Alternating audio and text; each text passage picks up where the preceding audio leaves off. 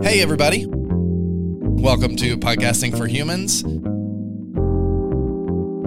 Honest conversations about the art and heart of podcasting.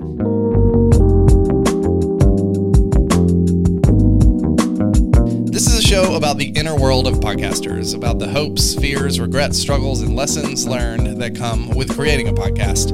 I am your host, Richard Clark. I'm the owner of Area Code Audio, a podcasting agency that helps people to build deep connections with their audience through a consistent and authentic podcast presence. And today, I'm pretty excited to be joined by Kirk Hamilton. He's the host or co-host of two podcasts that I listen to personally. Triple Click is one of them, but then also Strong Songs, which has had like a really interesting run over the last few years, I guess. How long has it been, Kirk? I'm in with season 6. It's like the 6th year of the show, technically. Got it. So like 5 or 6 years, depending on how you count it. So tell us about what Strong Songs is and how that podcast sort of came to be. Strong Songs is a music podcast. It's a music explainer podcast. It's the big picture way of describing it, I guess. I am a musician. That's my background and training, and it's basically me taking all of that training and using it to explain music to people in a way that helps them hear more when they listen to their favorite songs. So I pick a strong song for most episodes. It'll be, the upcoming season 6 premiere is on In Your Eyes, the Peter Gabriel song. Yes, I love that I picked that song. It's a very strong song. And I go and learn about it and then spend a while recreating all of the parts on my own. So I try to kind of recreate the recording. I learn all the guitar parts and the keyboard parts and recreate the drums and the bass. And that kind of gets me inside the song. And then I try to bring people in with me to show them what's going on and explain it. Like, I get into music theory and technical stuff, but I try not to go too into the weeds on that. It's not really a music theory show.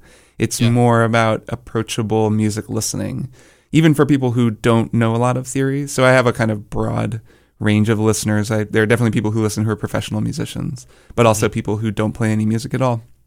And the idea is to kind of bridge that gap and just help people listen more closely and pay closer attention to the music that they love and then to all music when they listen to it. That's kind of the goal of the show.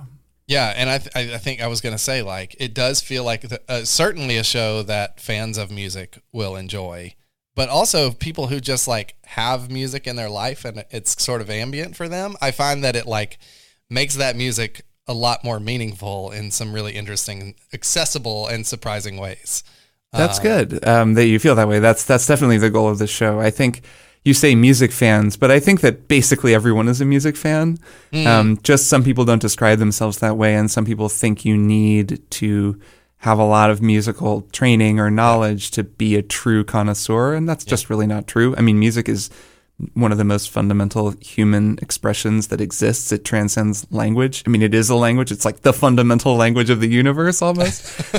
So I think that everybody loves music, and we kind of devalue it a lot in our society, obviously, like literally in the way that music has become so valueless in the era of streaming, but also just in the way that people pay attention to it and what it's used for.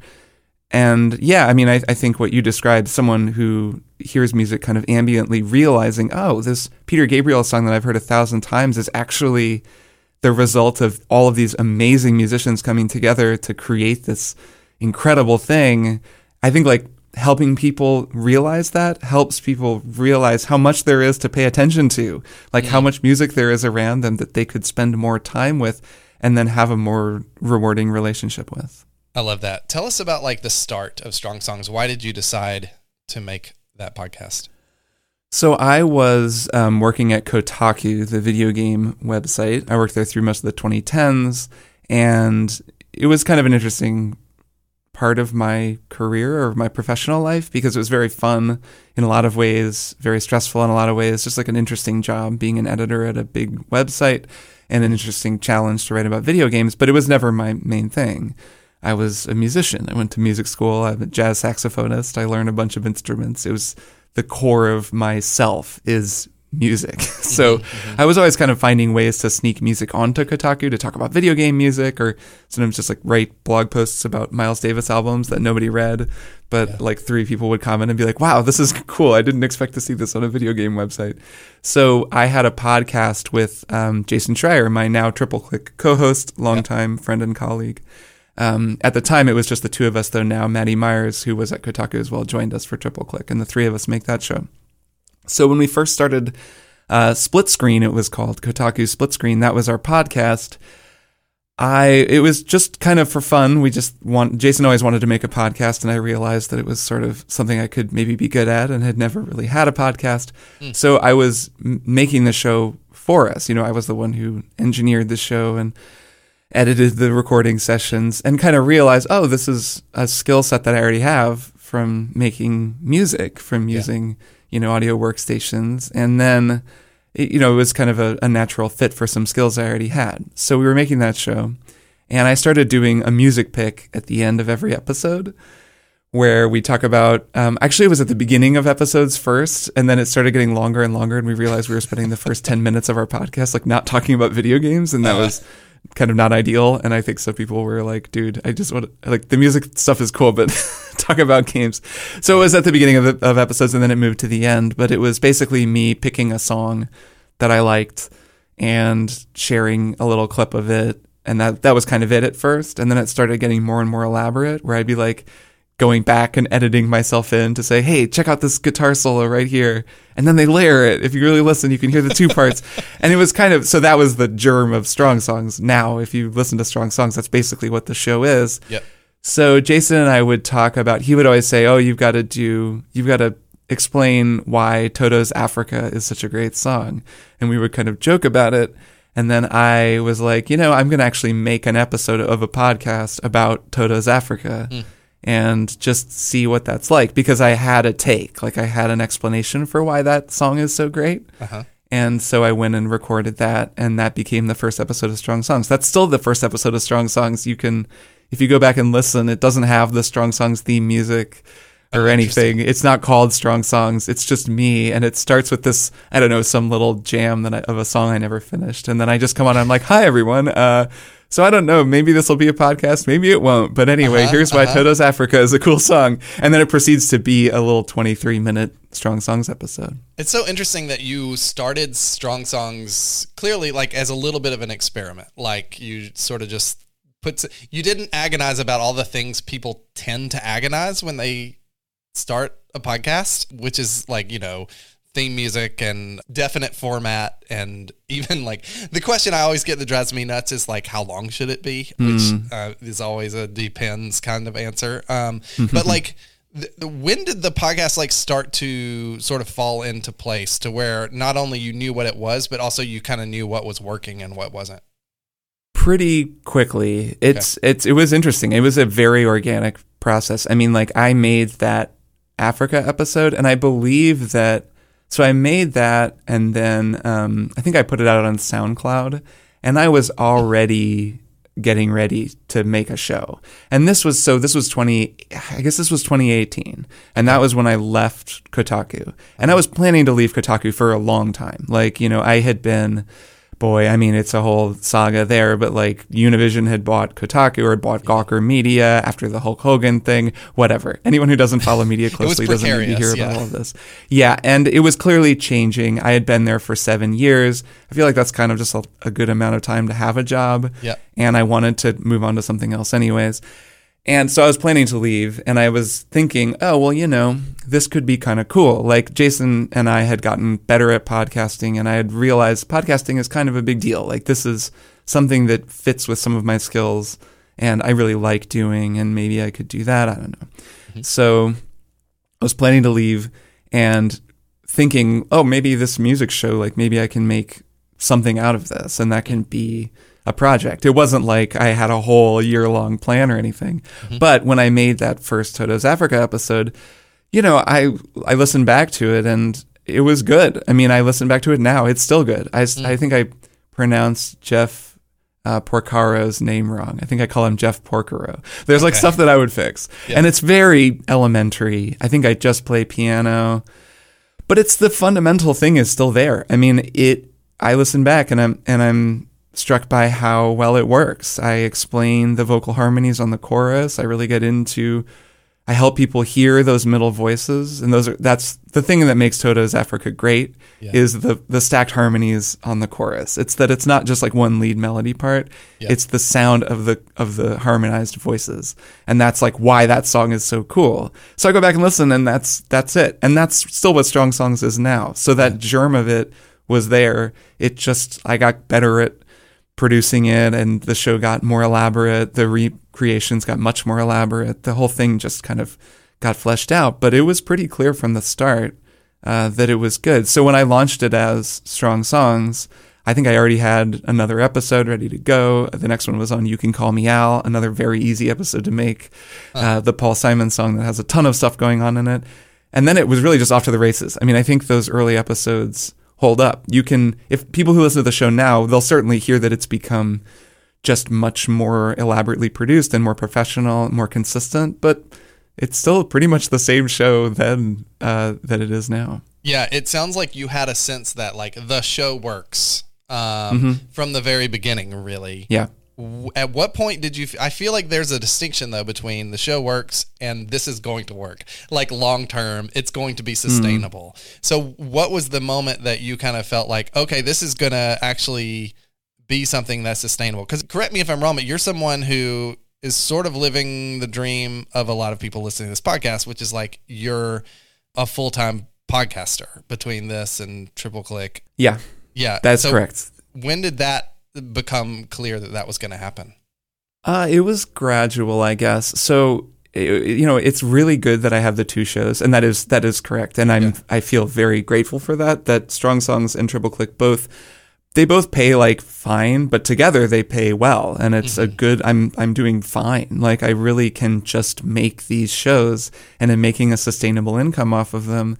And that allows me to actually, well, it's, I guess living the dream, right? Is that if you want to be a full-time podcaster, then this is the dream. Yeah. To me, the dream is something that I can actually make into a sustainable non-growth project. And I think that is like, it's putting my money where my mouth is in a way. Like that I have the ability to do that is a very hard thing to do in the economic and cultural climate, just in America, like the way that this country works and how hard it is to make a living and be sustainable and then build something that you like doing to the point where you can say, I don't want this to grow anymore.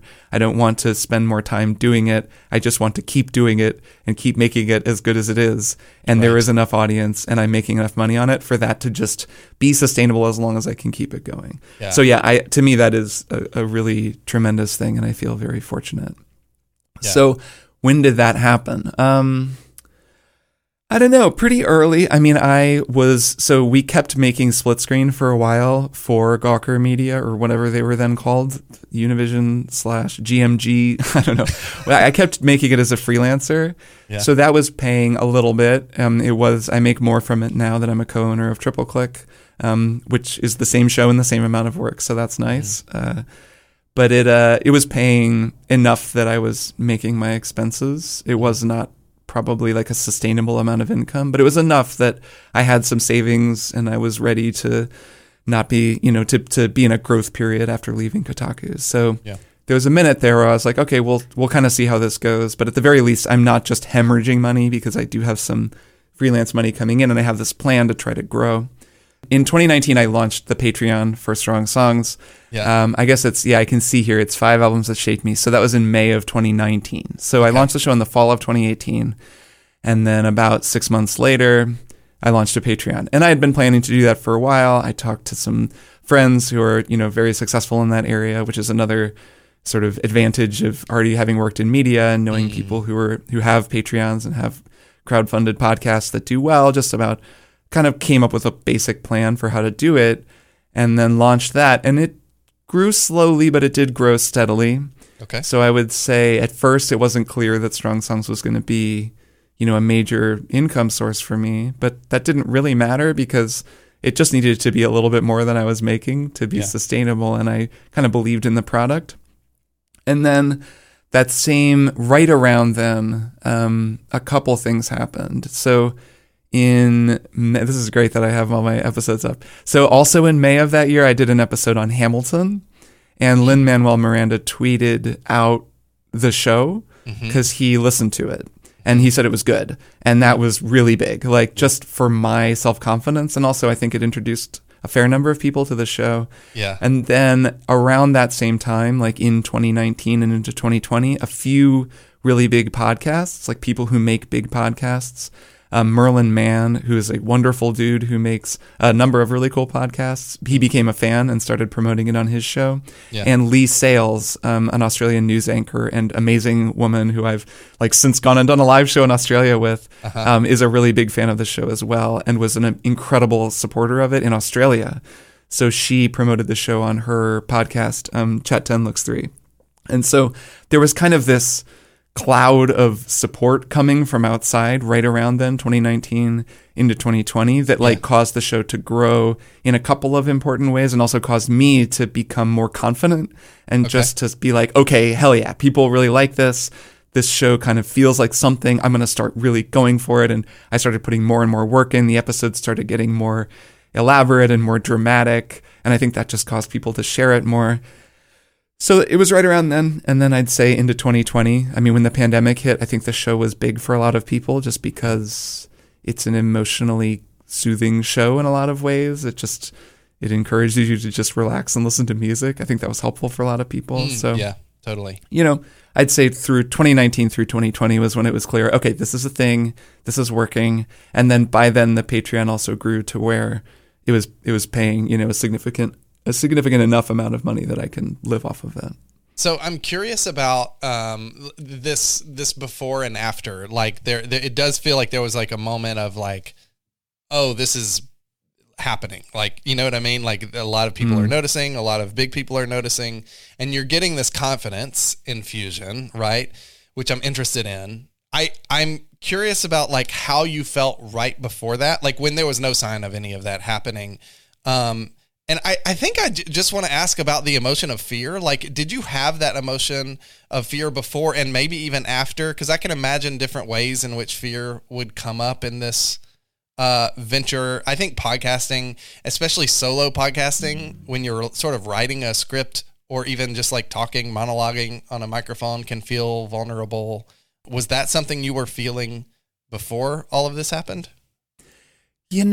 I was pretty confident in it, to be honest. Like, I think my biggest concern, at least going into it, was that I was worried that there would be like platform shenanigans. I was worried that like there'd be like DMCA copyright issues with the fact that I was like fair using music, and that I was gonna build up this thing that then would fall apart.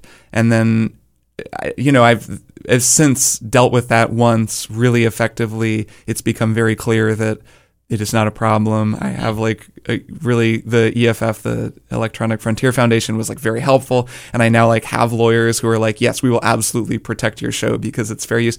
So like that's kind of gone away. But that was a concern. Like that was something that I was, I had some fear about, I was nervous because I was like, this format that I'm doing is incredible, but it relies on the freedom to just make an educational product that uses music to explain music. Like, I can't really make it another way. I could teach like general music lessons, but like this has to be this thing. Yeah. So there was a fear there of just, am I building into this product like the seeds of its own destruction? And so far, I mean, it's been 6 years and it seems pretty clear to me that that's not the case. And at this point, the show is enough of a, it's enough of a large project that I would like really fight to defend it. Yeah. And I think I think I would win. So like that is no longer as much of a fear. In terms of the confidence to make a show, to speak, with my own authority and, feel confident, I suppose, like sharing myself with people. I don't know, for me, I guess it's because I was coming back to music from video games, but I had spent 7 or 8 years writing about video games for, whatever, tens of thousands of people. I mean, millions of people in aggregate, but for a huge audience of strangers and needing to learn to find the confidence in my own writing voice to just go out there and say, I don't like this.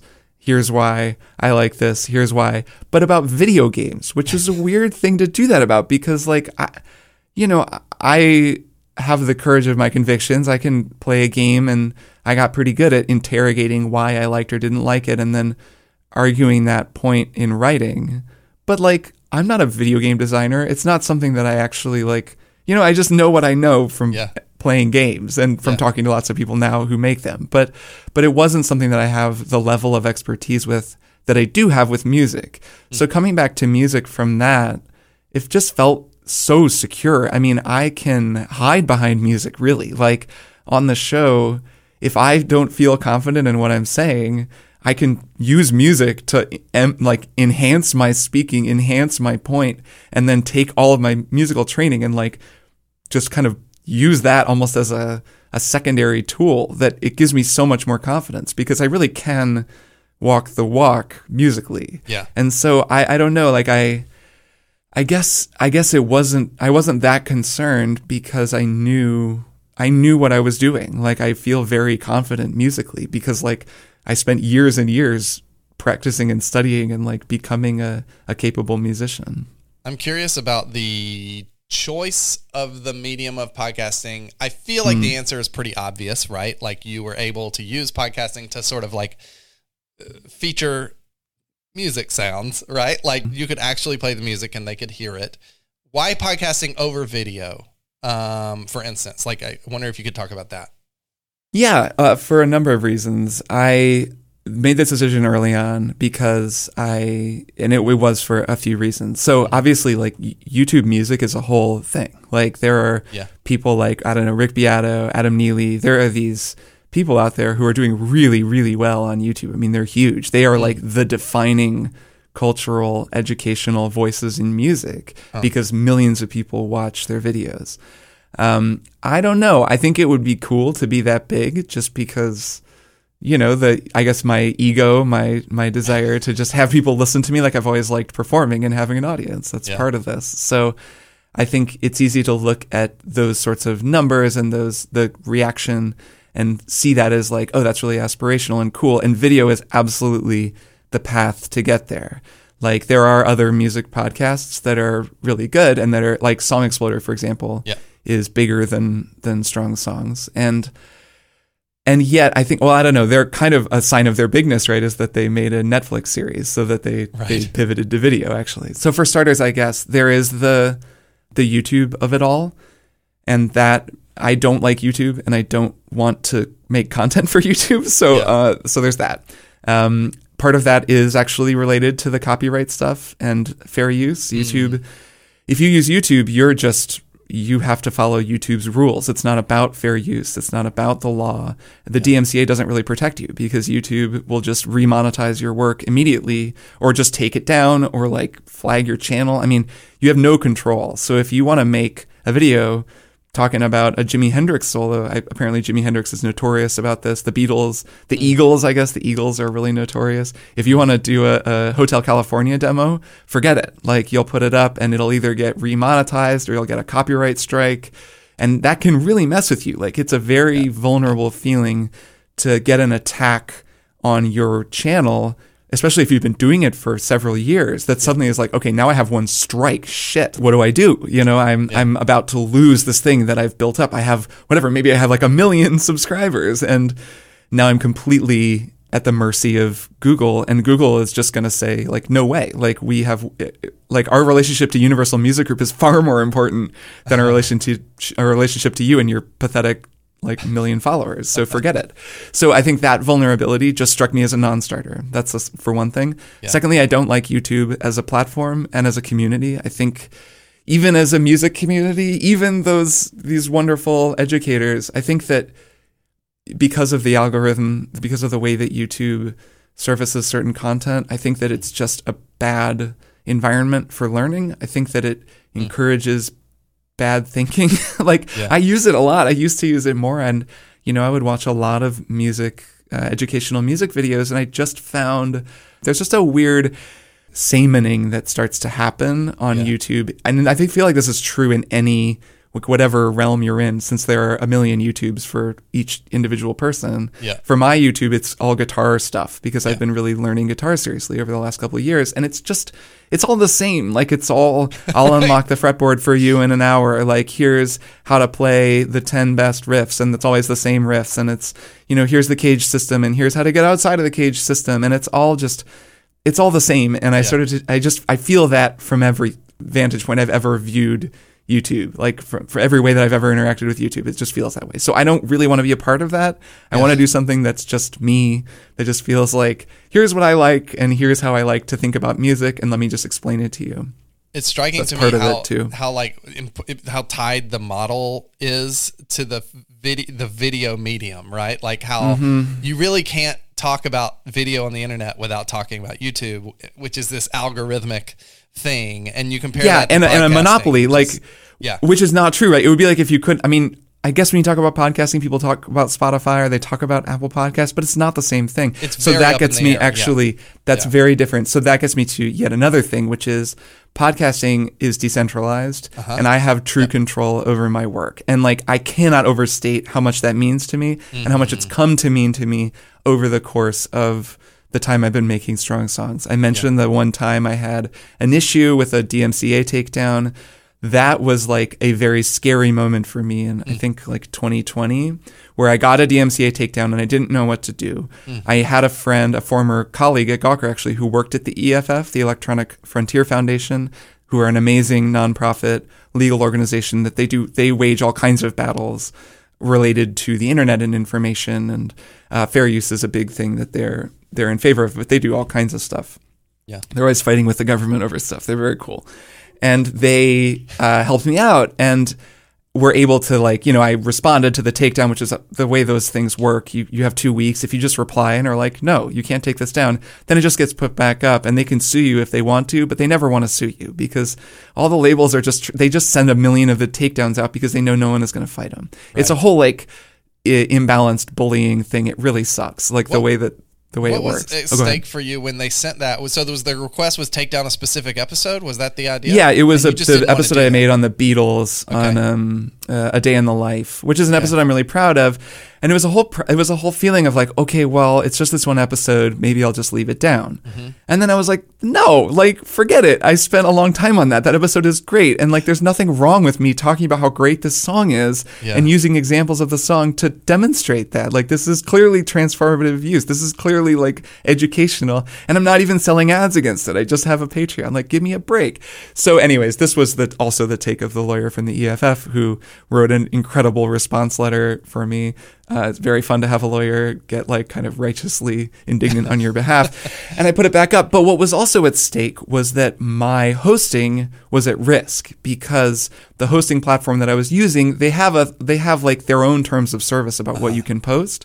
And it got into like, I don't know if this is technically a violation because they say you can't violate copyright law, which this doesn't, but then they got kind of weird about it. And I got worried where I was like, oh crap, like I can't host my show here anymore.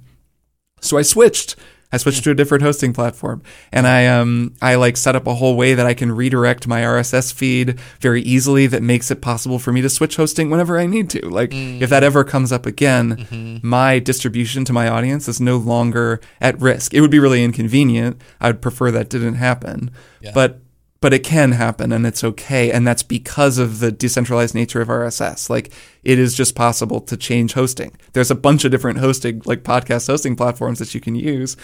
It doesn't really matter which one you use. They all do the same thing and they all serve the same distribution platforms like Apple and Spotify and RIP Stitcher, I guess, but the ones that still exist. So because of that, like that is just extremely valuable. And the DMCA thing, like that's one example of that, but it goes across a million different use cases. I mean, even if you don't mess with, fair use or anything like that, it's still so much better to have control over your work. Like I think people who are doing work for YouTube, I get why you do it. Like it's a great platform.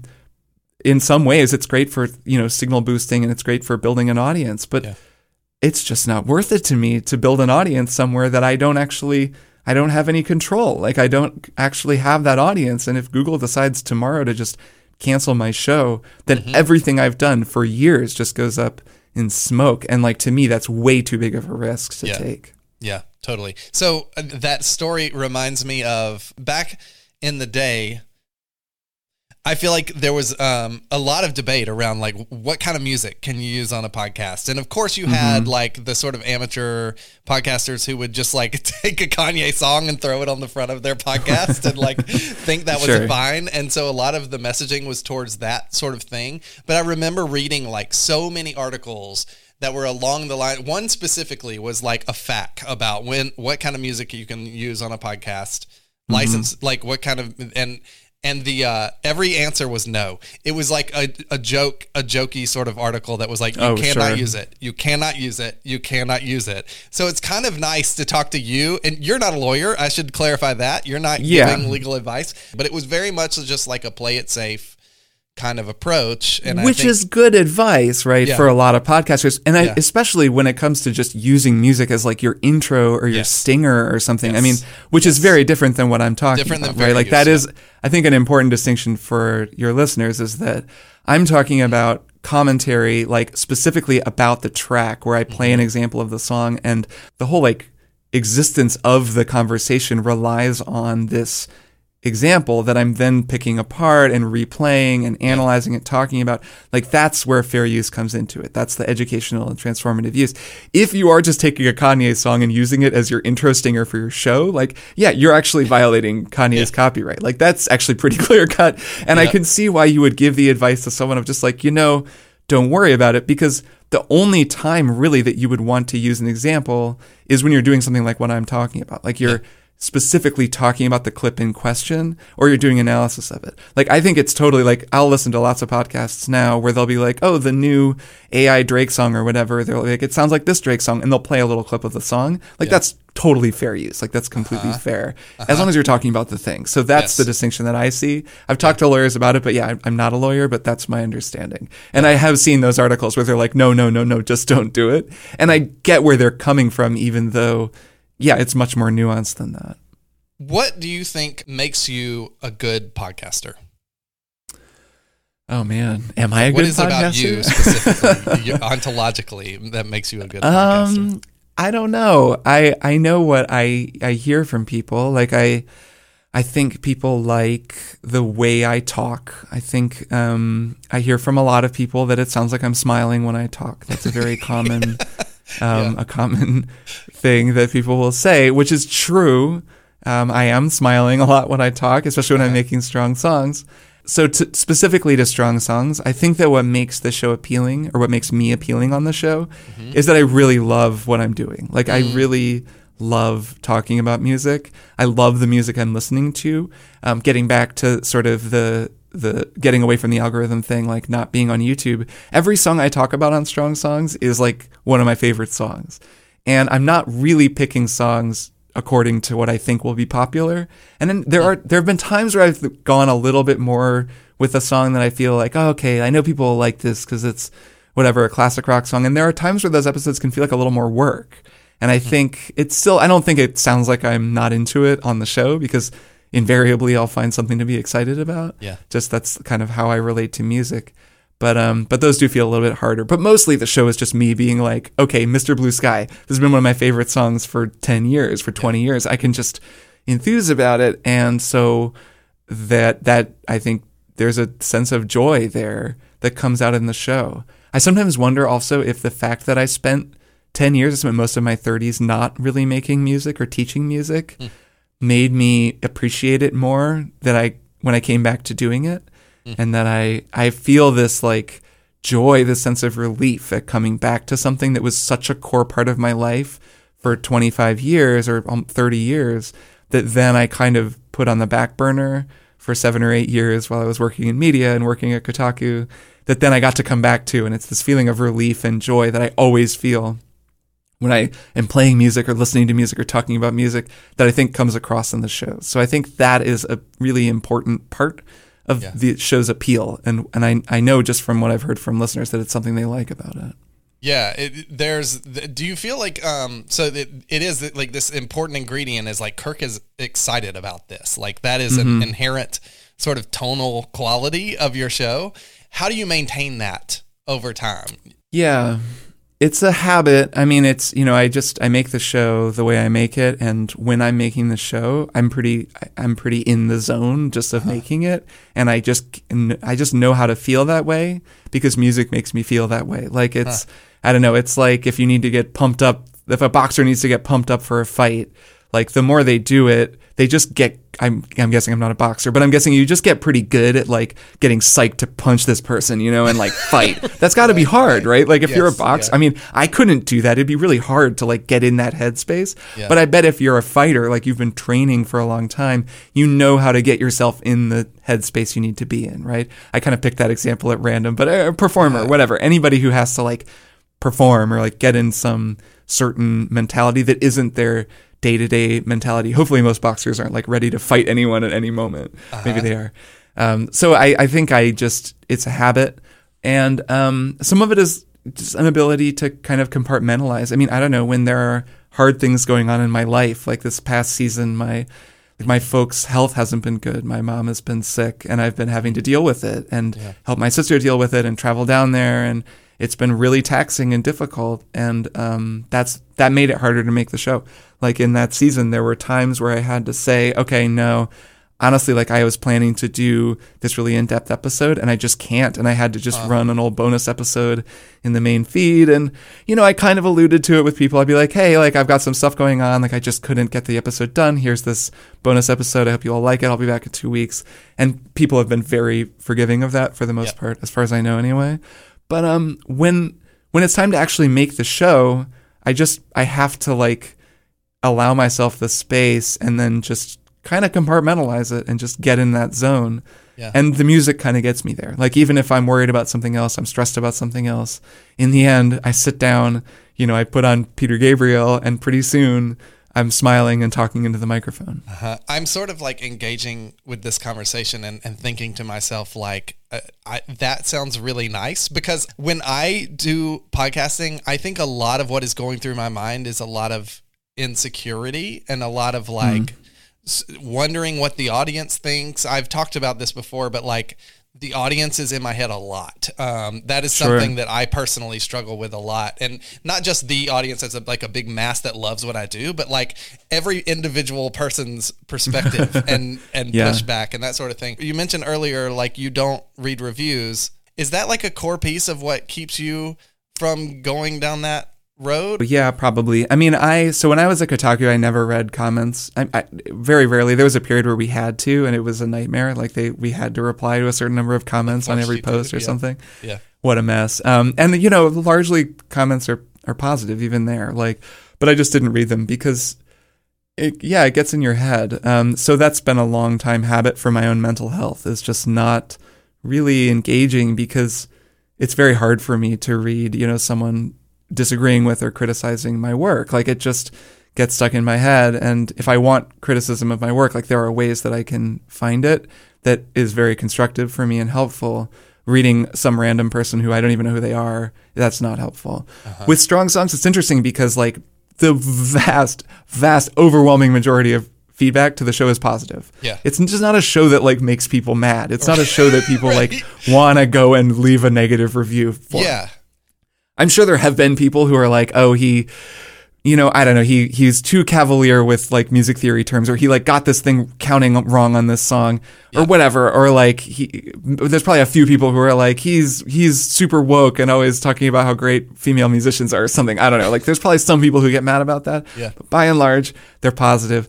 And it was a boost for a while to read the Apple reviews, because it'd be like, wow, like just nonstop positive reviews. Like that feels good to read them.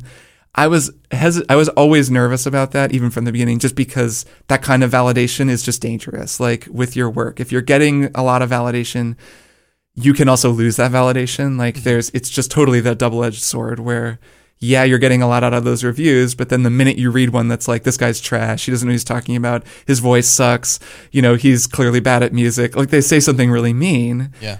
And those are literally, none of those are things that people have even said. They're all things that I imagine in my head, which goes to show like how those insecurities, like the minute someone hits one of them, you feel terrible, and you you like fixate on it and you can't let it go. And for a couple of days, it kind of ruins your day. You're like, man, F that guy. That was so mean. But also maybe he's right. Oh my God, maybe I am trash. And like, it's not worth the risk, because if you remove all of that stuff, I'd still keep making the show, having fun making it. And like, what matters is that I'm making the show and having fun making it. So I kind of avoid that. Also, I find there's just a distorting effect that happens when you read, like we have a Discord for Triple Click. Mm-hmm.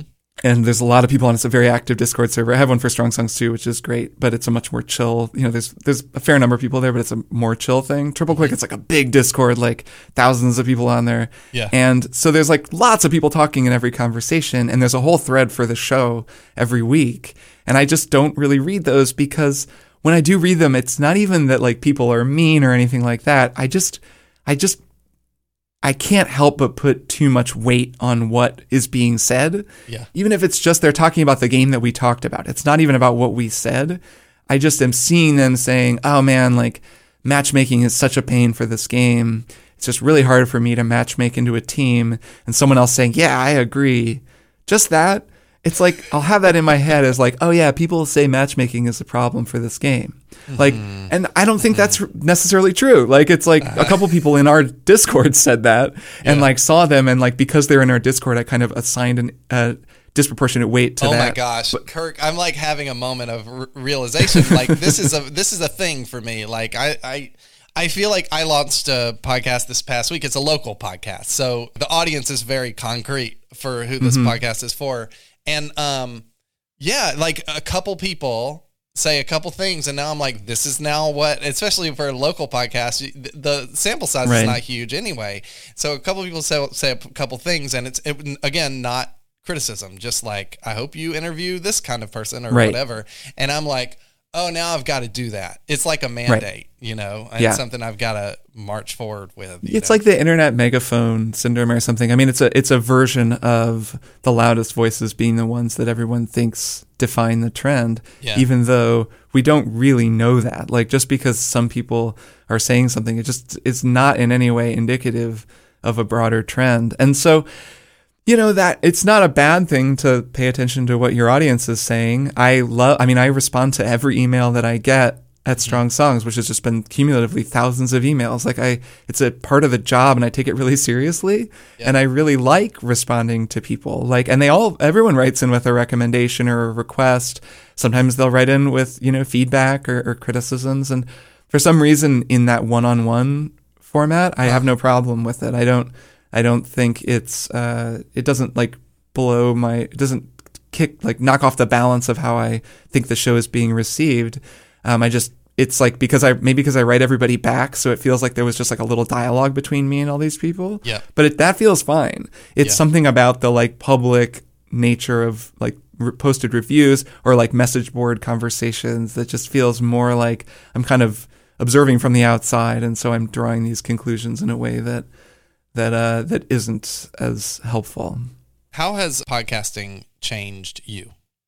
I probably talk more. I worry that I'm like a less fun conversationalist in real life, because I'm so used to talking either on Strong Songs to just, monologuing. I mean, now on Strong Songs, I write the scripts out, so it's a little different. I'm not just extemporizing.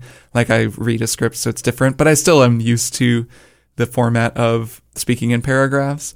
And then on Triple Click, because of how we record and because of the three of our personalities and the way I edit the show, there's a lot of kind of, you fight for your space a little bit. Like, it's not quite like that, but there is a bit of like, I have a take. Oh, I want to respond to that. Okay, I'm going to go. Like, it's pretty high energy. And all three of us, Maddie, Jason, and I, are all like, we love talking. We have a lot of opinions. And so it's a very high energy conversation. And most people aren't like that. Like, people that I hang out with aren't like that. So I worry sometimes that I am, that I have to, I guess, consciously shift out of that gear and just listen to people and shut up. Like, I try to go to parties and social events and literally, like, if I can get out of the party without ever having, like, taken over the conversation or told a story about myself or like even like told people what I do for a living, I almost think that that's a win because I'm trying to balance for the tendency to like take over and be like, blah, blah, blah, blah, I'm so excited. Let me tell you all about the blah, blah, blah, this new TV show or this album I'm listening to or whatever. And like, I think that can be I'm sure that can be suffocating to people and sort of off-putting, and I really don't want to be that. So that's maybe a negative way that podcasting has changed me. It's so funny how tied to format that is because like the two podcasts you do are like a chat show with, like you said, 3 people who just like are not talking over each other, but they're all anxious to talk. And then you've got a monologue show where it's just it's you. It's very completely different and a very different kind of talking, like very different process. Yeah, and me. So what's funny is that your experience is diametrically opposed to my experience because I do a lot of interview podcasts like this, and I do it because it makes me better. It makes me a better person. I have this problem inherently where I will talk too much. I care too much about myself. I'm too interested to talk about myself. And so when I go to parties or hang out with a friend, I will like click into podcast mode. I will feel it happening where I'm like asking interview questions essentially. That's good people. Though. So I find that interviewing has been really helpful for me and I love doing it now because it was not a strength of mine when I started out at Kotaku. I would interview game developers and I was terrible at it. I would like always talk and talk and talk. Like I'd be like one of those interviewers who says a huge thing because I think I'm so smart. And then the developer is like, okay, so like, what's your question? Like, all right, I guess I'm impressed with like this deep thought you had, but like what? And then learned over time to not do that, which I think it's just like any skill. You have to learn how to do it and how to just come up with questions beforehand and then get out of the way and ask the question. And then also how to be in the moment in the conversation and ask follow-ups, which is still something I'm working on. I mean, it's not, it's a skill that you have to develop that I notice when I listen to people like Ezra Klein. If you ever listen to his podcast, like people don't realize how good he is at what he does and how much of a result that is of him and his team, like being an incredibly well-oiled machine. Like his producers, I'm forgetting his name, the guy who sounds just like him, who sometimes subs, and then a couple of the people that have been in the credits for his show for years and years. I mean, I think since Vox, like since before he was at the New York Times, those like they all build this whole like it's like a mechanism that he is just the front facing, like he's the face of it that allows for these incredible conversations and like these very informed follow-ups to draw people out.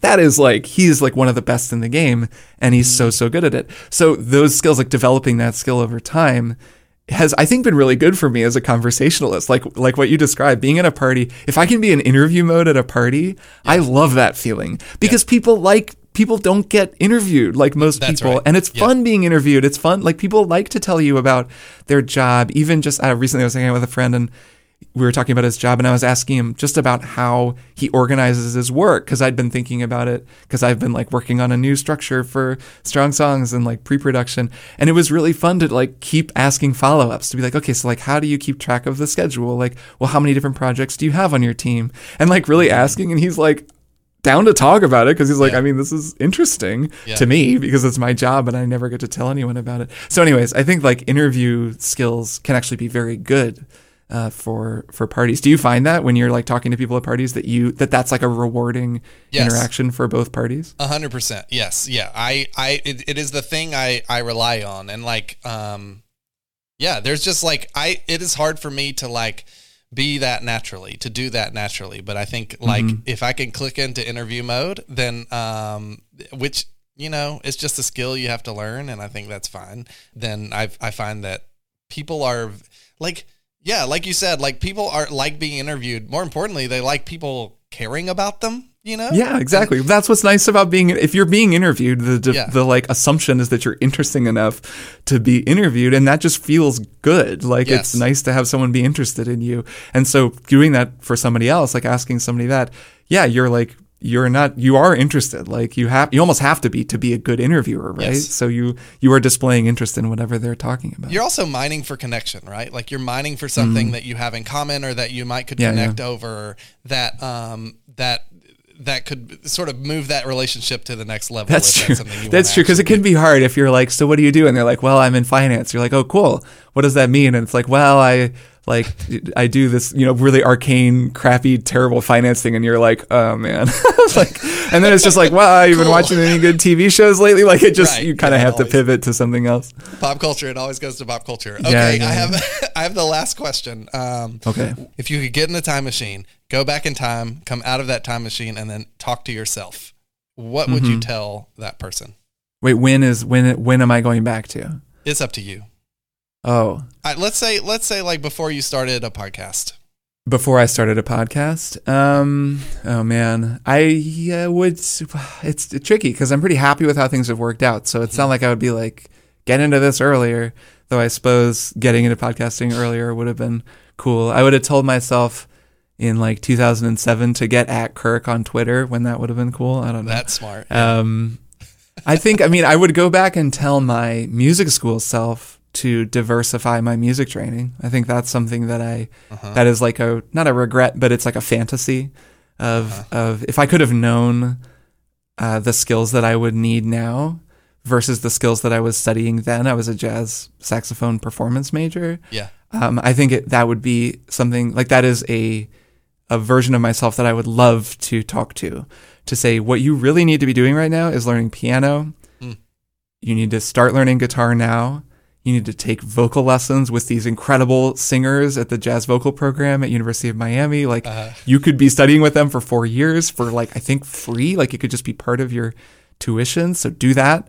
And like, yeah, jazz saxophone is cool. Like it's your major, I guess. So you have to study it and practice it and like get good. But like, it's not going to be, you're not going to be a jazz saxophonist. That's not a thing.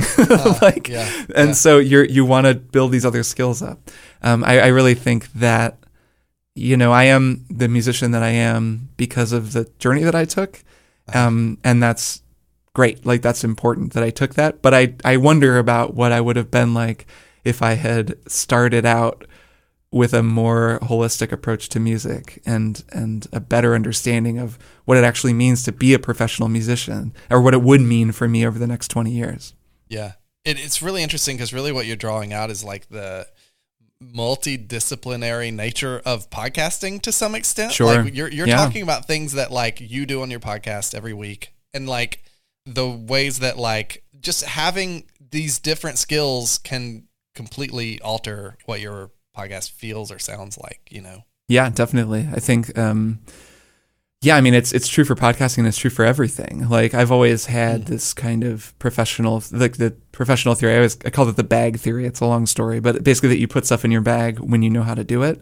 Okay. And whatever you have in your bag, that's kind of you as a professional person, like as a creative person.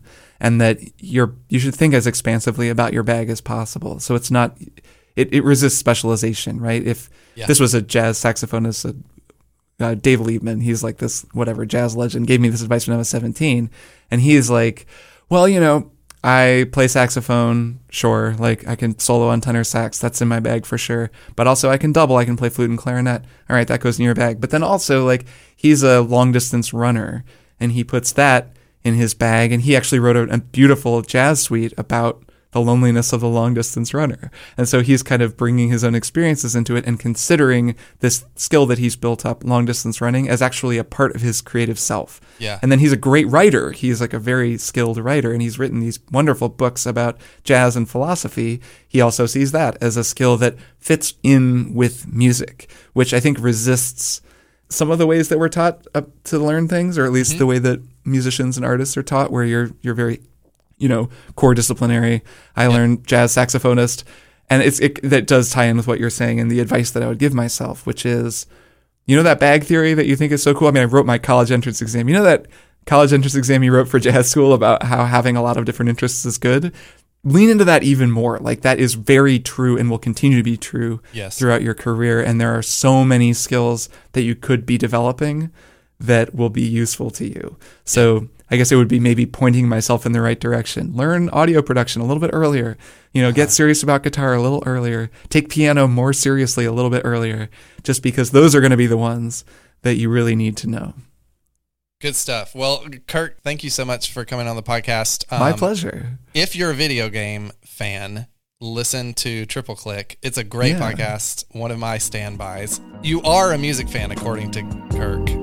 So Yes. go ahead and just subscribe to Strong Songs. It's great. I think that's pretty safe. If you like music at all, you'll probably find something in Strong Songs. 100% agree. Yeah. Thanks, Kirk. Thanks for coming on. Yeah, thanks so much, Richard. Thanks for having me.